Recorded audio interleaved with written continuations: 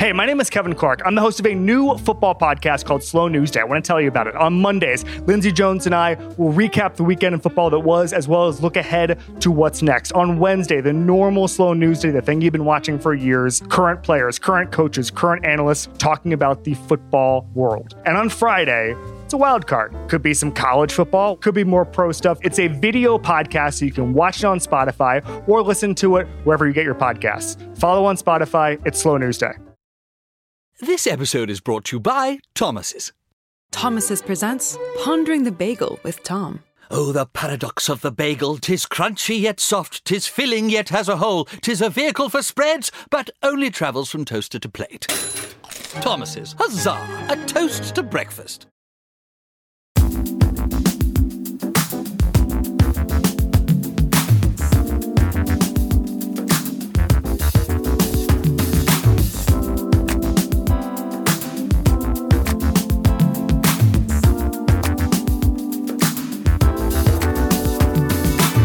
Hi everyone, welcome to Wrighty's House. Hope you are all safe and well. Today we're going to talk about Emma Raducanu and the negative coverage of young athletes. The WSL's return, Fulham's win over Chelsea. We're going to look ahead to the North London and Manchester derbies in the Premier League. And my guests are Mayowa Quadri and Flo Lloyd Hughes. How are you guys? Good. Everything cool? It's all right. It's all right. Back in the house, can't complain. Back in the hills. Mo is fresh from being behind enemy lines Fresh. at Fulham Chelsea, but we're going to talk about Yes. that game later. Yeah, we But are. you still Yeah. look quite scarred from the experience. Man's scarred, bro. That's how I couldn't wait to see him this morning. If you don't laugh, you will cry. So laughter. Times are tough. But we will get into it because I've got to say, our guy, with João, man came and brought. But hey, we have to start with the Emirates artwork, man. I went there the other day, and it's one of those. Again, like, I just love the way Arsenal do these things, man. Because they could have easily, right? They could have easily just like found a company, artwork company, did it. No consultation with the fans, nothing. Everywhere, and they just really they got it so right. Honestly, when you see the artwork, it's so brilliant. It's so well thought out. The artist, everybody, and they brought everybody that's had anything to do with Arsenal, whether you played, worked, and was in that room in some capacity, and they were all people were all represented in that respect. It was like so good, man. See George Graham. It's really weird looking. Do you still call him absolutely? Like, yeah. That can never change. Yeah, it's the same. It's the same with Steve Coppell. It's the same with Glenn Hoddle. And it's the same with George, and it's the same with the boss, Arsene Wenger. Oh, so when you see them, does it make you feel like young when you see them? It makes you feel like you're back in and around them, and it's like when the teachers come down the corridor, man. You fix up.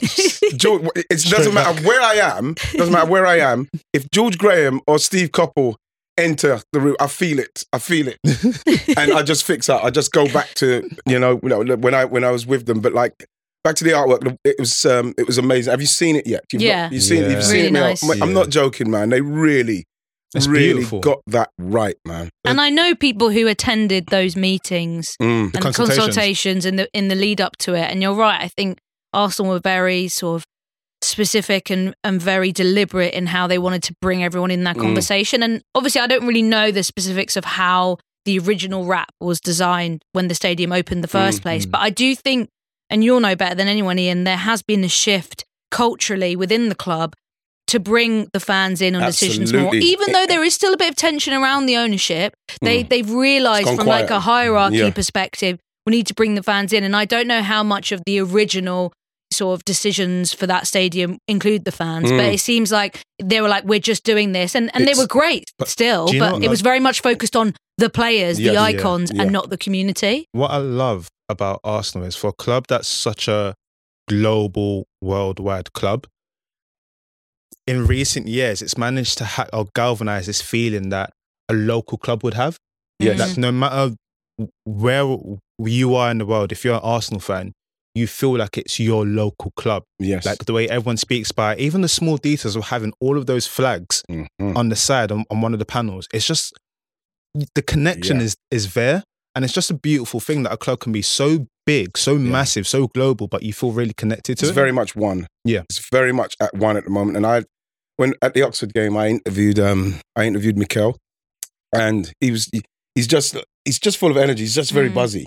You know, it comes in, does stuff, very serious face, bam, gone.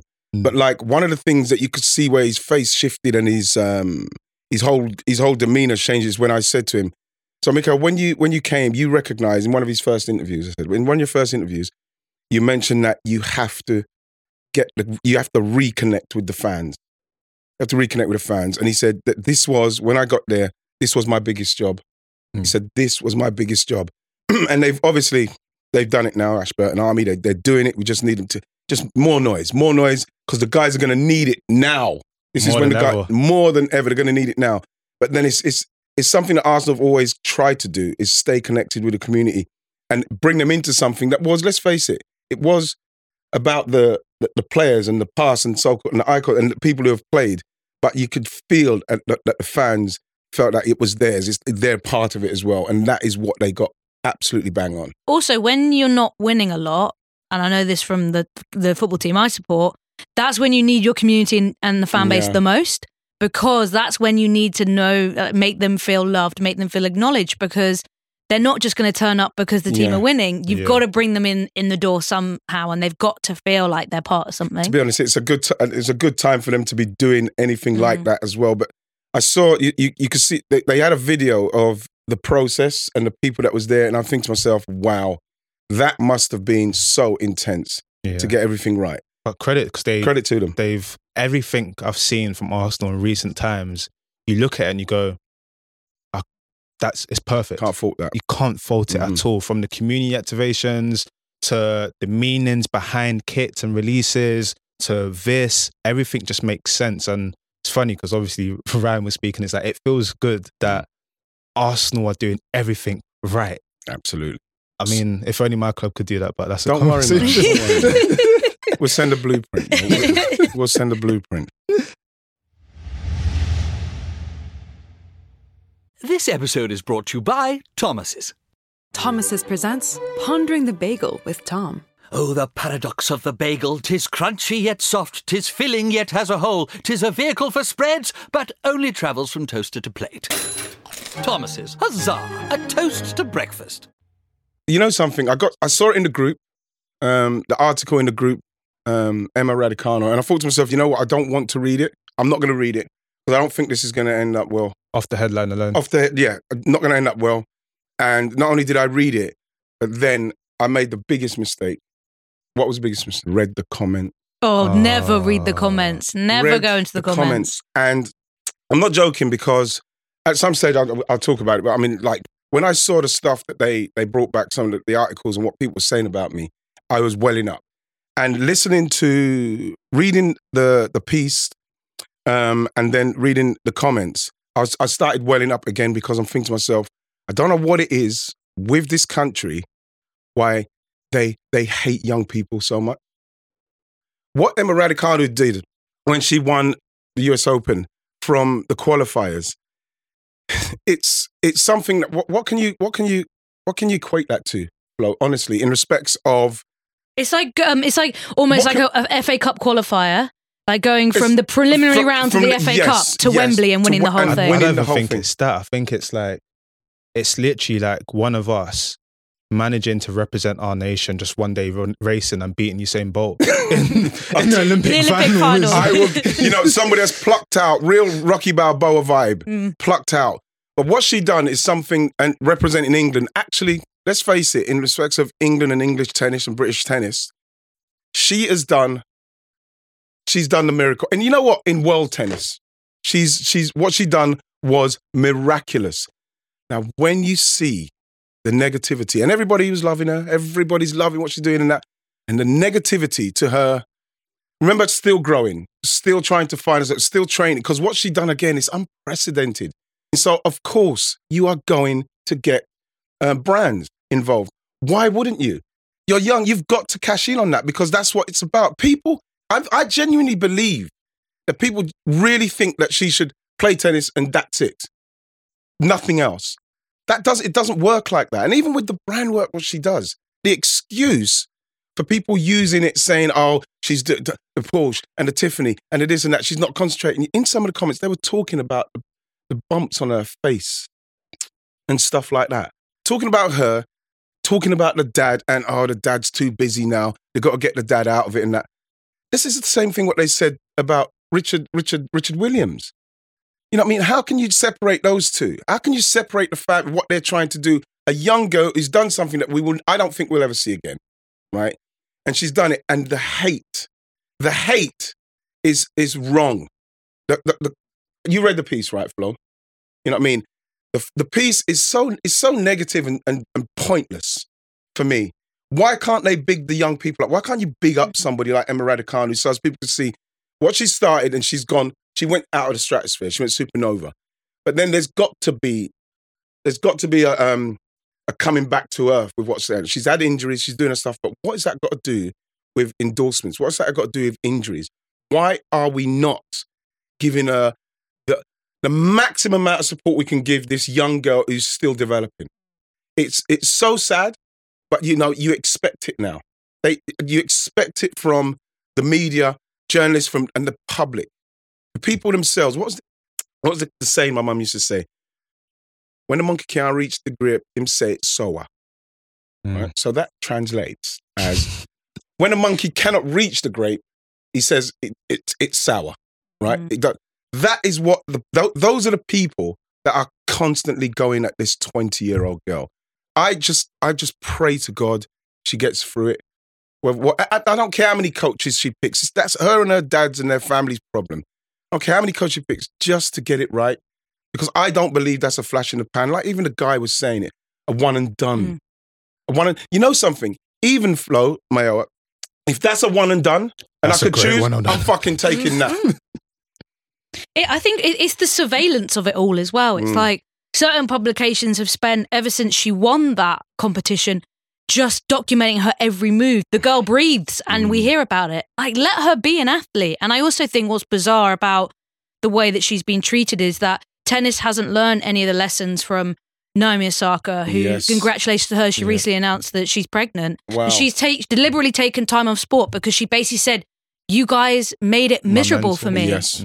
And Johanna Konta, the same thing. She retired very young and she said like the British media were a big part of the problem there. It's like, don't learn the lessons. Had a few issues as well. And we were talking in the WhatsApp group, me and you, Moa, about the fact that we were actually like pleasantly surprised about how English media reacted to England dropping out of the World Cup. Whether that's because the news cycle moved so quickly because the Premier League was around the corner, who knows? There was a bit of Southgate out chat, but generally it seemed to be less toxic than usual. But the same can't be said for lots of other sections of the media and lots of other way that young British athletes are treated. Why is it, Flo? Why is it, Leo? It's because they become celebrities and people are fascinated with their lives, and therefore the media need to perpetuate and find something and fill the beast they need clicks around it because they know, right, everyone is talking about Emma Raducanu. We need stories about her. We need to know what she's doing. And then this whole narrative around her coaches then became a story that people were constantly trying to keep updated with is,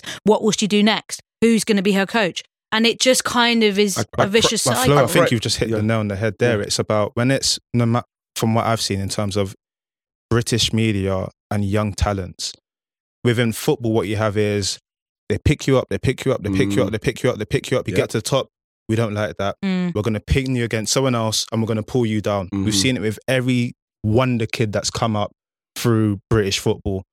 Here, it's a situation where this is so stark is because this is someone that achieved the impossible, put British tennis on the map again. And when I think about British tennis, I think about how with Andy Murray, it was sort of like, oh, great. And then when it didn't go right, he's Scottish. That's peculiar. Or when it was like, oh, okay, well, he's achieving what they're doing. No, he's not. He only got 2 or 3 and the rest of them got loads. But they always try to bring people down for some deliberate reason. But the reason why it hurts more is because when we break it down, if someone came to my job every single day and had surveillance on me, I'd be like, what's going on here? Yeah. Whether we like it or not, that is her job. Yes, she might get loads of endorsements, stuff like that. That is her job. She's 20. She's not been in that workplace for a long time yet. She's still going to progress and do great things. Why are you so fascinated about what she does in her job? And it's because people have this luxury of being able to see sports athletes all the time that they feel like they have the right to judge and speak on every single thing. that's her job. Like, yeah, the nature of her job is that sometimes you be great and sometimes you won't be great. That's why you go through seasons. Same with us. We're not always going to be great out of jobs, but who gives them the right to sort of slate her for her? I really can't stand that human trait in certain people. And it's like I said about the saying what my mum used to say is people that can't do themselves, they just criticize. And it's people who can't achieve it themselves, they just criticize. I could never look at somebody doing something, no matter how old or young they are, and they're good, and feel negative towards them, like to the point where I have to write into a comment and be that nasty about her skin, about what she looks like, about her forehead, about whatever. With me, you read what the narrative and what they were trying to build for me while I was playing. And it was horrible to read because I wouldn't read the newspapers those times. And that's all I'm hoping is that she's not able to see those things, or people keep those things away from her. Because if you read them, I read some of them and they hurt because for some reason they just push that narrative of the pantomime villain continue, just wanting bad all the time. And when you read it and it continues like that, it breaks you down. You know what I mean? And like, I blasted through it, but like I was angry all the time. You know what I mean? To the point where I was like, well, I'm angry all the time. You know, even to the point where in interviews I say to people, I have to play angry. And it's not that I have to play angry. It's only because the narrative on me is even if I score a couple of goals, they're going to find, Ian Wright had an altercation with the referee, or Ian Wright had a bust up with a player. Ian Wright said something to the fans. It was always bringing you down. And the point I'm making to her and her people is please do not let her see these things because it's so hurtful. You've just made it click for me in what you've said, and I never ever saw that side of it. But imagine being in a situation where you know the truth, and from a global perspective, a narrative is being painted about you. And naturally, because you don't want that narrative to be true, your behavior almost feeds into that narrative. It's like, it's almost a lose-lose. Yeah. And that's why, like you said, it's important to have the right people around you that kind of keep you away from that. And almost in a way, like Naomi done, owning your own narrative. Like loads of these athletes have their own platforms now where they're able to speak and put out the actual truth to make sure that the people that are close to you and true to you as who you are know that that is not the actual narrative. Exactly. All the stuff they're putting out there is not the truth, because looking at that headline alone, anyone that knows that is just farcical. It couldn't be any further from the truth. And it's a shame that someone that's done so much greatness for not only this nation, the sport of tennis, which was dying in this nation as well, let's be real, is being treated like that. You know, but the thing is, when you look at the headline was Emma Raducanu is in danger of becoming a one and done champion. And I think to myself, again, that is such a horrible, spiteful, nasty headline. You could actually, with what she's going through and how it's going for her, you can actually, why not do a good piece, a piece that can inspire her, that you can probably, she can say, I remember, I was going through a bit of time where, we had to change coaches again. I was a bit injured. I wasn't feeling really great. I was training like I would train all the time. And I read this article by this guy, and it literally made me feel like, yes. Because sometimes, of course, you want it to come from your inner circle. But why can't people just be nice enough to just say, you just keep blasting, Emma. You earn that bag. You take that bag and you go again. You blast, And if it's meant to be for you to go on and be one of the greatest we've ever seen, then that will happen. But if it's not, your moment was amazing and you have to take full advantage of it. People should recognize that and not hate on people so hard, man. It's so sad to read it was.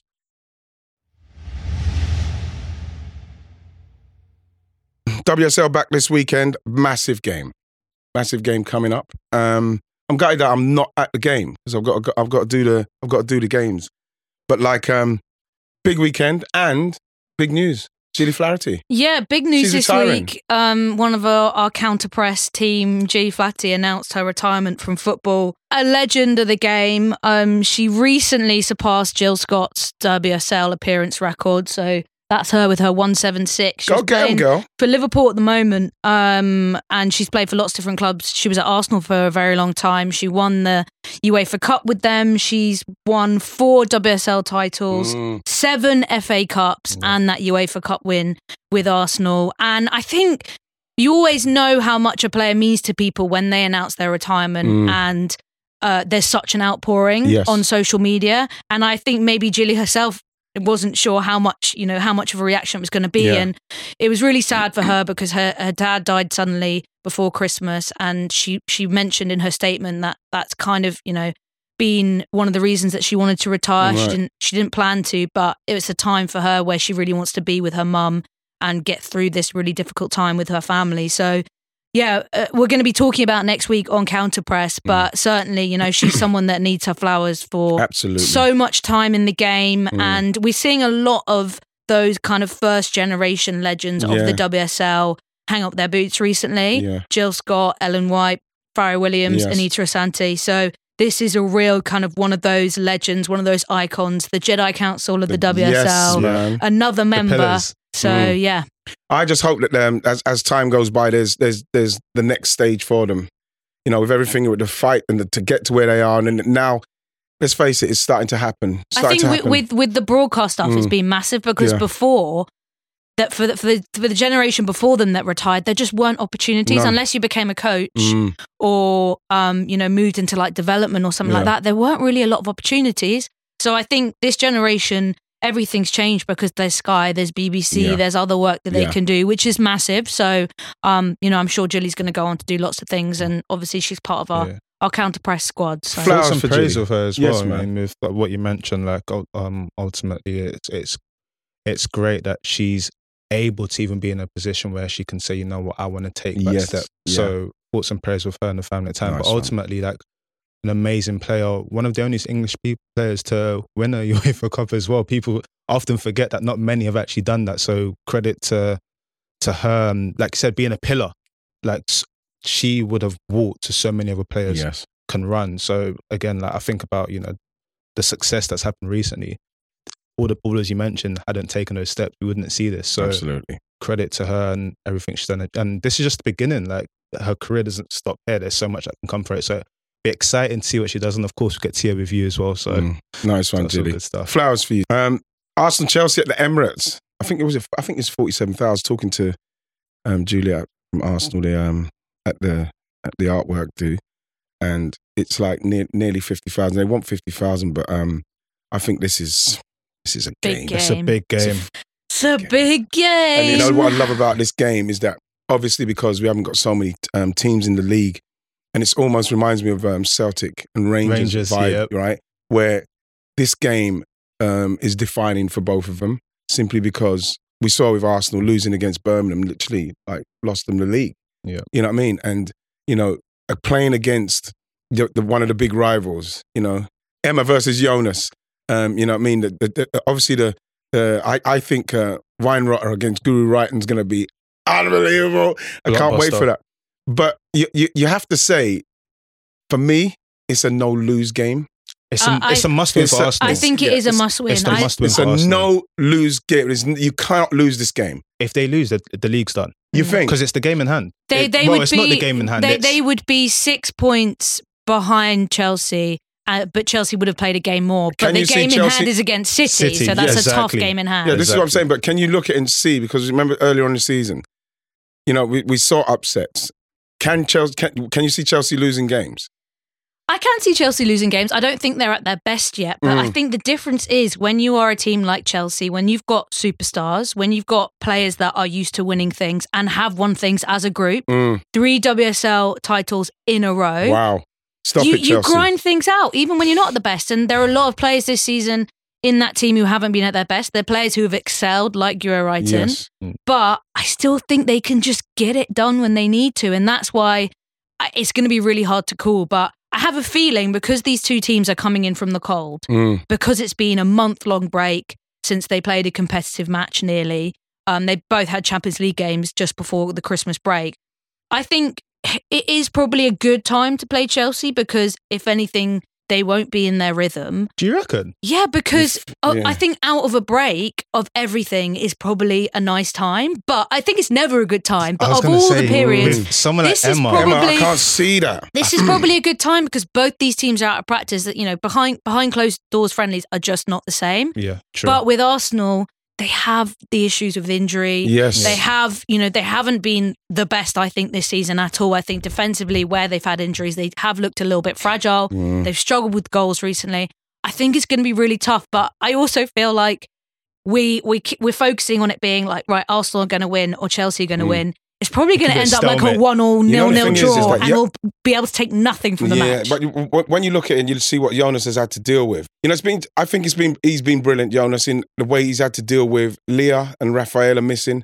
And then that's taken a lot of progression out of Arsenal. You got Steph Catley and Lotta in there needing protection, so that kind of like takes a little bit away from the midfield because you got to deal with that. Then you ain't got no progression from Arsenal, and then that's earlier on in the season.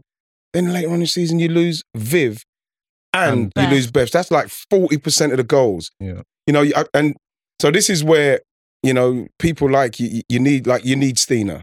You need her to kick in. I will say Arsenal have dealt well with their adversity this season. Like Steph Catley as well. Yeah, the thing with Steph, because she's been having a great season, but now we probably need Steph to turn that form into consistently now, because obviously the goals weren't her burden, although she was chipping in with them. It's Viv and it's Stina and it's Beth. But now, in this moment, we do need her to carry on with what she's doing, because that's going to obviously help us. It's your baseline. It's your baseline. And I remember back to the United game, the Arsenal United game, I was like, that was a big game that you need to win. I think back to, for me, this fixture now is the replacement of what City are coming back, of course, but the City-Chelsea fixtures for those seasons where it was like, these are the most important fixtures. Like it's a must win. You have to get one up on your enemies. And I remember, I think it was the last 3 games, Chelsea are unbeaten against Arsenal because Emma said this isn't happening anymore. And that's why I think coming out of this cold break may not work in Arsenal's favour, because the way Emma is and the way this Chelsea team is once we've been scarred, it's not happening again. And I think there might be a real mercenary performance by Chelsea just to be like, wow, you need to know your place. Like, we're going to deal with this. But that's what's great about, I mean, I wrote a preview about this game, and that's what's great about the Jonas side of our Emma Hayes kind of rivalry, which ever since Jonas did that knee slide at the Emirates September 2021, Emma has had his number and she's never let it go. And there's been, a little bit of back and forth, like light-hearted good stuff. That FA Cup defeat at Wembley, where Chelsea wiped the floor with Arsenal and they completely kind of lost the plot. I think there's still a real, like you said, Mo, like we're not going to let this go. And if you're going to beat us, you have to get to another level that you haven't maybe quite reached this season. And I looked at the numbers as well of how Arsenal performed at the Emirates and kind of counted back through the games. And I think I got all of them. But apart from that win against Chelsea, Arsenal have only won 4 times in 8 games at the Emirates. They have to. So that's 2 wins against Spurs and 2 wins in the Champions League, Zurich and Juventus. They lost against Lyon, Barcelona. Oh, that was a tough one. And they've had other poor results there as well, I think. Yeah, so it's not been actually, as much as it's become great crowds and great atmosphere, because they're playing at a big stadium, teams like Chelsea are going to be overjoyed to have that win. Guro Wrighton is Lauren James are going to be so excited with the space that they have to work with. Well, Lauren James, obviously we're all very excited about that, but I think that for one-on-one with Weinrotter, with Guru, I'm not sure she's beaten her. I'm telling you, man, I just swear. I just think that one-on-one, she's one of the best. You know what I mean? She's literally... Laura Weinrotter isn't going to get beat by Guro Wrighton? I don't think she is, no. I feel like clip that up for Monday's show. For Tuesday's show, we'll be ready. Take it, because I'm putting pure faith in her. But that's the kind of performance we're going to need, because I believe that Chelsea will come there, and it doesn't make no difference what the game is. Now, how important the game is. Emma wants to constantly suppress her and keep us down. Do not let them even see the light. Right? Simply because if Arsenal start beating Chelsea, their chest, it comes up even more. It puffs up. Your chin's up. You're ready to go. It's like a school bully. Exactly what it is. If someone challenges the bully, all the other kids think he's not as powerful. He's not as powerful as he is. But then what happens is that there's certain. But the thing with this bully is that this bully isn't one that's going around beating people up, but it's one that makes you. When you look at each other, I don't want to look at it. It's the little. Yes. It's the little. And then you stop because they know that if Arsenal get it right and start beating, they will want to play them and they will be able to beat them all the time. You cannot take your... Who was it who was saying? It was Roy Keane. Don't take your foot off the neck. And that is what Chelsea have got to try and do. Arsenal have got to get over that hurdle. They've got to start making Chelsea know we are coming. And yes, we've got players missing, but we're coming. But you look at Chelsea like Millie Bright. Everybody always going on about Millie. Yes, this is the one. Put her up against Millie and get her to run into Millie's. I've never seen anybody beating Millie. I've never seen anybody do it where they get the ball and go vroom, past me, because her positional sense and the way she plays is so good. What we got to do with Millie is make sure that we stop her from them diagonals and stuff like that. But it's a great game. It's set up to be a great game, and it's a pivotal game, because if Arsenal can do it without Viv, without Beth, just picks the whole spirit up. Honestly, it's amazing. And if I'm Chelsea, I'm saying, listen, they haven't even got two of their best players. We have to beat them in this time to make them understand. Imagine what happens if Chelsea win. United will start licking their lips again. And well, this is what I'm saying. If United win this weekend and Arsenal lose, they'll go into second. Yep. Wow. Arsenal finish the weekend in third. Yep. That's a pretty crazy prospect. Yep. So, I mean, we'll see what happens. We'll see. Be interesting. I think it's going to be a good game. I don't think it's going to be a dull one. I think it's going to be either 2-2 or someone's going to hurt somebody. And I don't want to say who. I'm going 2-1 in the fiery game. You're going to go 2-1 in a fiery game? 2-1 Chelsea in the fiery game. 2-1 Chelsea. In the fiery game. I see 2-1 Chelsea. Touchline bust up. Mayo, man. Fulham, Chelsea last night. I watched the game. Man. You know what? I was watching it thinking, take us through what was happening again. I want to know what was like Craven Cottage. Storytime with Mayo. So, I like Craven Cottage because I think it's like one of the most beautiful stadiums. It's iconic. It's by the river, they've got guitar players. It's a nice stroll from Putney Bridge. It's quite nice in the evening. So, the angle now, they do a television angle where you can see them. It's beautiful. It's so good. So I'm going to the game, and I get to the game, and I'm just waiting, I'm killing time. And then someone goes, ain't you supposed to be in the Chelsea? I'm one of the stewards. And I was like, no, I'm in Fulham. It's like, no, but I watch your stuff. You're a Chelsea fan. And I was like, you got called out. So, I settle in. You really were behind enemy lines. I really was behind enemy lines. I settled in. I was there, put my glasses on, hoodie on, everything. I'm watching the game. I see the lineup. I'm like, my João. It's going to be great. It's going to be great. I'm going to see some jinky football. No Mitrovic as well. So I thought, you know what? This could be a chance where even if we manage to win and we don't get the goal difference, we'll be level on points with Fulham, because we don't want to be the third best team in West London. Being second might be worth, but we don't want to be third. Hey, what about being the fourth? Come on, some of us are struggling here. To be fair, only one's left not in the Premier League. True, but sometime you might, if we go down, you guys might go up. You never know. But, so settle in. Watching João Félix, I'm like, wow, this guy's such a beautiful player. Yeah. Lovely touches. He's ferocious. He's picking up yellow cards. We were texting about in the group, like, wow. I was like, yeah, Todd, drop the money now. Just do it. Bro. And then what happened when they scored? Was it when they scored and when you scored? So before they scored, I looked at William and I thought to myself, he might score. And I was surprised because. Not surprised. I know what he does. The little jinky. I know what to expect. On that exactly. Right foot. Yeah. But what I was confused about is, as per Quirk, you've trained with this guy possibly for about 7 years, and you're still showing him the way he wants to go. It's a little bit concerning. And then he took the shot and he went in, and I thought, I know what type of evening I'm in for. And Mayo did exactly like that. Just no, I'm sorry. I was like, but because you're the fans, you got to stand up with them as well. And you got to do the little clap. Absolutely, bro. You have to play that. You have to play the game. And you know what? If there's a place I'm going to get caught behind enemy lines, it's Fulham. Yeah. Because even when we used to play against them, it's the only place you can go and pick the ball up for a throw-in or a corner, and they're not absolutely hammering you with just some disgusting. They're really language. Yeah, they're very nice people. It's the place to be behind enemy lines. But when I watched João Félix, and when you hear people saying like, because I watched it just to watch him say, okay, let me see how man's gonna move.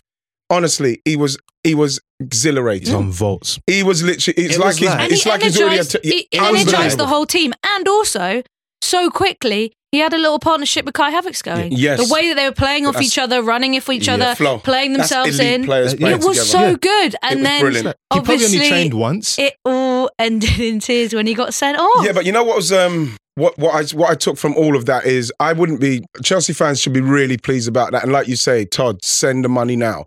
Simply because he hit the ground, not only with his creativity, his pace. Did you see one time I saw him blast past Anthony Robertson? Yeah. Do you and know got on the funny inside stat? of him. You know, he took 4 shots on target yesterday. Yeah, and with those 4 shots, he's now 5th ranked for Chelsea this season up. in terms of shots. But the thing is, it's that we're talking about not only the skill, the pace, the application, the application, and then to the point where he's flying into tackles. You know, like people talking about the Premier League. Listen, the Premier League's the best, right? But people talk about it like, oh, watch out, you're coming to the Premier League.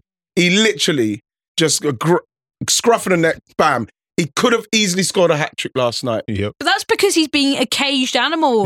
For so many years. The shackles Did you hear are what off. he said? He said, I want to find happiness in football again. So to get a red I hate card, when people say that. It's so sad. It does concern me a little bit. But yeah, this has been a man in captivity and he's been free. But this is the kind of red card that he showed us so much in such a short space of time in his first game. If I'm a Chelsea fan, I'm very, very excited about what I saw. 100%. It's just frustrating because now you lose him for 3 games. Do you know how much that red and you card's going to lose cost? that energy. That red it's card like is going to cost 1 million or 1.2 something. I've got to tell you, because last night, I was at Patrick Vieira's. Me and Patrick were watching the game together.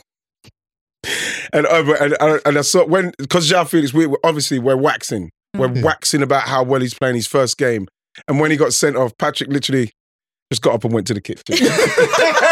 I like to say, yes. Patrick just get up. He looked at me, kind of like smiled at me, went to the kitchen. No notes. Just it was because, can you imagine? I felt like it's such a privileged position to be in last night. I'm watching it with a Premier League manager and they're playing them. They're playing them on Sunday. And so you're seeing a guy literally, like I say, going supernova on there in his first game. Then the next one's going to be at home where the fans are going to be like, yes. It's like, and then man gets sent off. Let me cross out 2 banks of 4. What they need in that?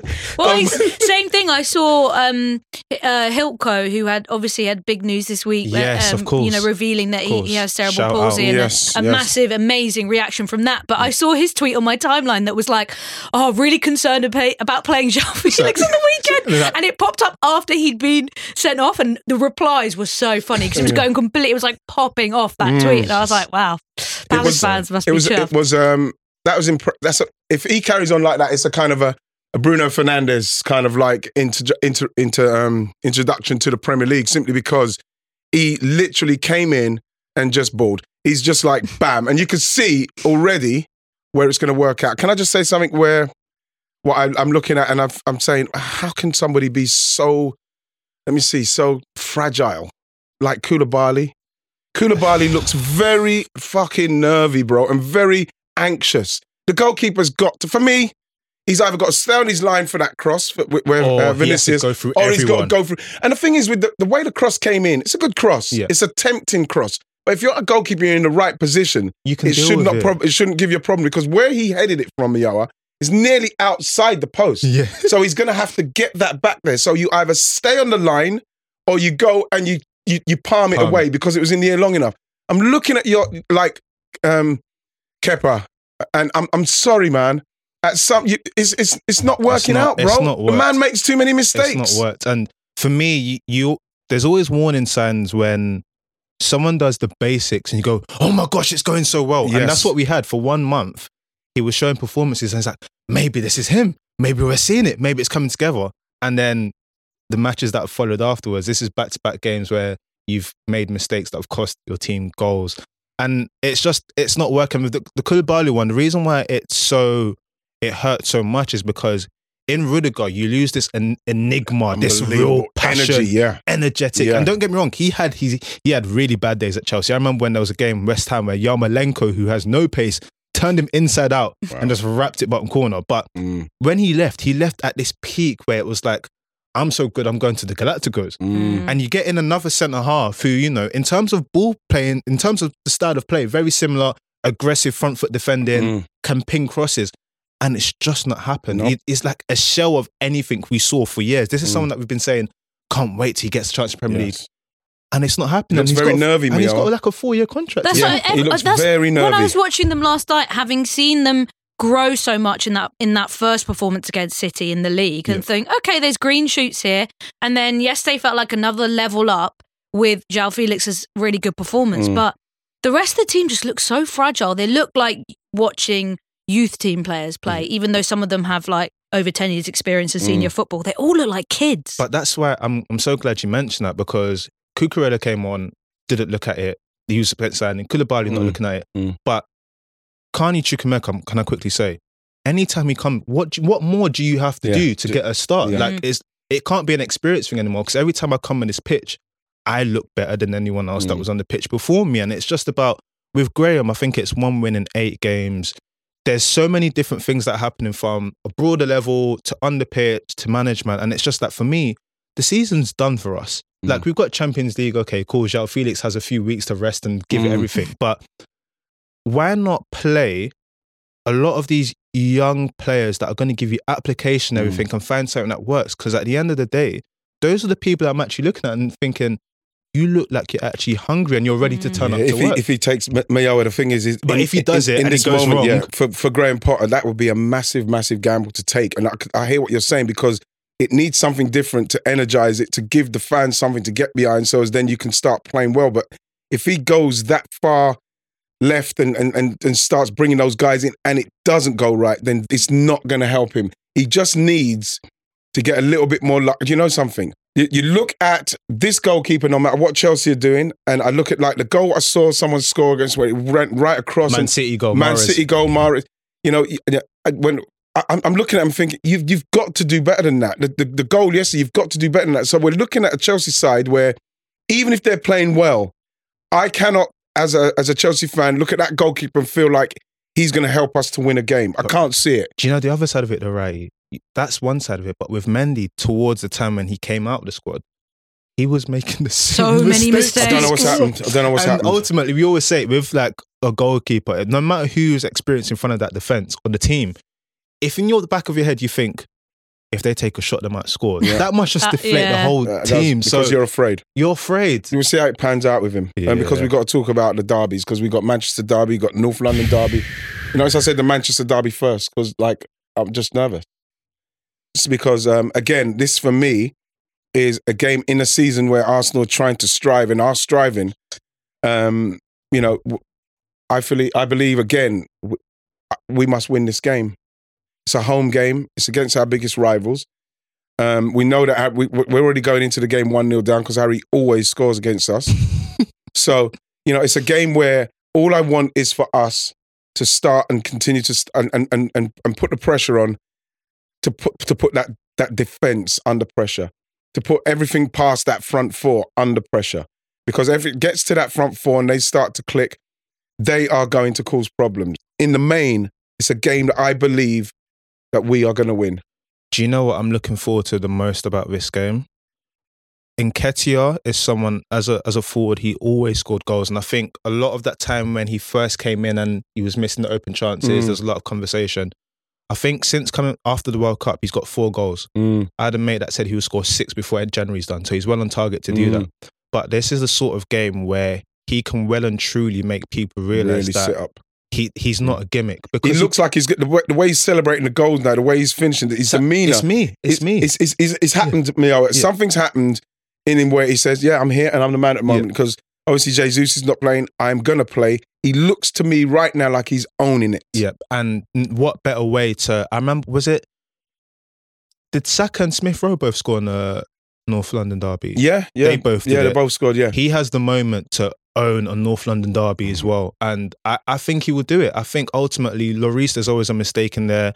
Romero's great, but I mean, if you look at that right side for Spurs, Emerson Royale, I know. He can be gutting out. So if you get service, he's going to get service from that side coming in. Yeah. It's just about, can he put away his chances? And Arsenal's defence, I mean, as a team, everything just works so well. I think all they need to do is make sure you hit Spurs early and just make sure they don't bounce back. That's exactly what you got to do. No matter how bad Spurs have been this season, this whole, we're going to go 2 goals down and come back, it's kind of impressive. It's very impressive. It's kind of impressive. They've got something. Yeah, you just have to make sure that they're dealt with early. But the other derby, though. Yes. But this is one where it's almost like Man United and where they are. Obviously, it's the Manchester derby, but Man United have got a free hit there. And I don't think City are very much... It's like they're missing something in their seasoning. You know, they're seasoning it and they haven't got... They're not invincible anymore. No, they just don't feel, for me... Like, you know, when you see those City sides where you think, this team can go on and this team can go on a 10-game tear. Bam, no problem. I can't see it in this City side. You know, I think that if you're playing City right now is the time to play them. And I think that, of course, it was a cup game, but you look at the Southampton game and you have to look at target. Yes, you have to look at these things. You have to find what's going on in that dressing room now. And what I see with City, I don't care what anyone says. The way Pep is and the way they've had to grind it out for the last 5-6 years, that's wearing now. That's wearing on everybody. It's a great point because I said the same thing about them and City and Liverpool for so long when this duel where they're going, it's like Dragon Ball Z where they're fighting for like 6, 7, 8, 9 episodes in the air. and it's like it's got to end eventually. And with Liverpool, what happened with them is they lost their press. They lost their identity. With City, they've lost this ability to suffocate you and make you suffer.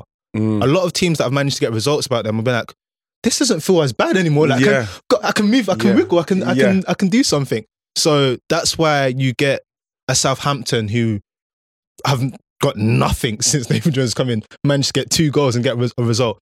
And that's why United, although a lot of their fans will say, well, City, whenever they lose, they'll bounce back and make sure the next team's punished.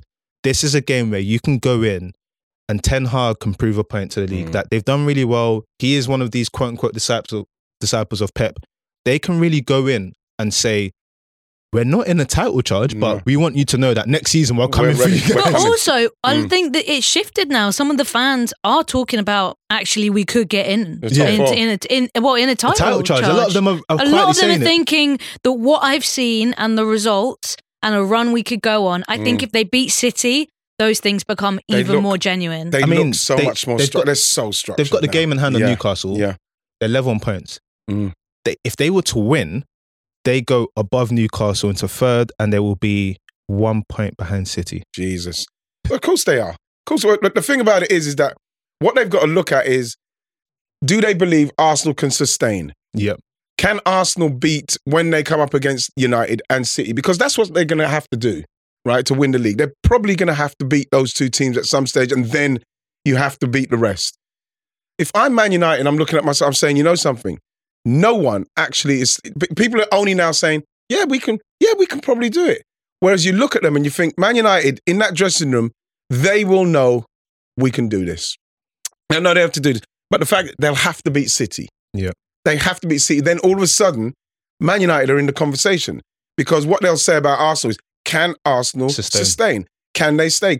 Because now, you look at it, if Manchester United beat City and Arsenal lose against Tottenham, it's starting to get to the place where people say, well, I knew this would happen for Arsenal. This is a magnificent time in the league. It's a brilliant time for Arsenal. It's a brilliant time for United. You know, we will find out more about City.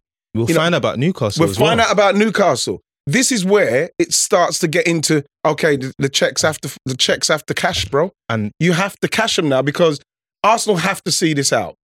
For me, it's a great season. They have to see this out in respects of top 4. I'm not going any more than that. Of course, I want them to win the league. But I know that they are way ahead of what they're trying to do. And they're now going to try and do a Leicester and continue to just like defy everybody and win the games and finish it off. But like United, with Rashford's form, you know, and the way they're playing with Casemiro and Eriksen, the way, you know, it looks very solid. So it's very exciting. I'm very excited about it. I'm very nervous about the derby. Simply because I know that we have to win. And if we don't win, I'll take it. But it's one of those where I know that when you're going into a title challenge and you're in and around it and up there, there's certain games you can't lose. But and home games are games you have to win as well. The feel-good factor of winning this particular one is it's almost what you need to start a stretch of winning a winning streak. Yeah. You need it. You really need it. And of course, ultimately, as we know, you've got to get those points in the bank because when you start adding the European fixtures and everything, it gets really tricky. It gets really. And those are the things that people are saying. Those are the things that people will be looking at and equating and saying, let's see how they go because they've got Europe. They've got cup games. It starts to drain you. It starts to wear on you, man. You know, I'm looking forward to both games. I remember my team used to compete in such really, really big fixtures, Super Sunday. But you know, we'll come back soon. Nice. So listen, guys, what can I say? It's been a blast. Always is. I really like that. The shirt, Crescent City. Can you tell us a story? Crescent City is an amateur football team based in New Orleans where my brother lives, and I went to go visit him last year, and I really wanted to go watch some sport, and it was May, so there was no NBA, there was no NFL, so we went and watched some amateur football team, but they were terrible, like much worse than Sunday League. Yeah. But they had merch, so I was like, I'm going to buy the merch. Nice. That's a really cool jersey. Always take some merch, man. Listen, Mayowa, Flo, I'll see you again soon. Of course. See you soon. See you next week. See you next week. See you next week. It's been great. Okay, so thanks to Flo, thanks to Mayowa, and thanks for listening, everyone. On Tuesday, we will be doing a non-football mailbag, so tweet us your non-football questions to Write His House on Twitter. And have a lovely weekend, even if your team loses. See you next week, guys.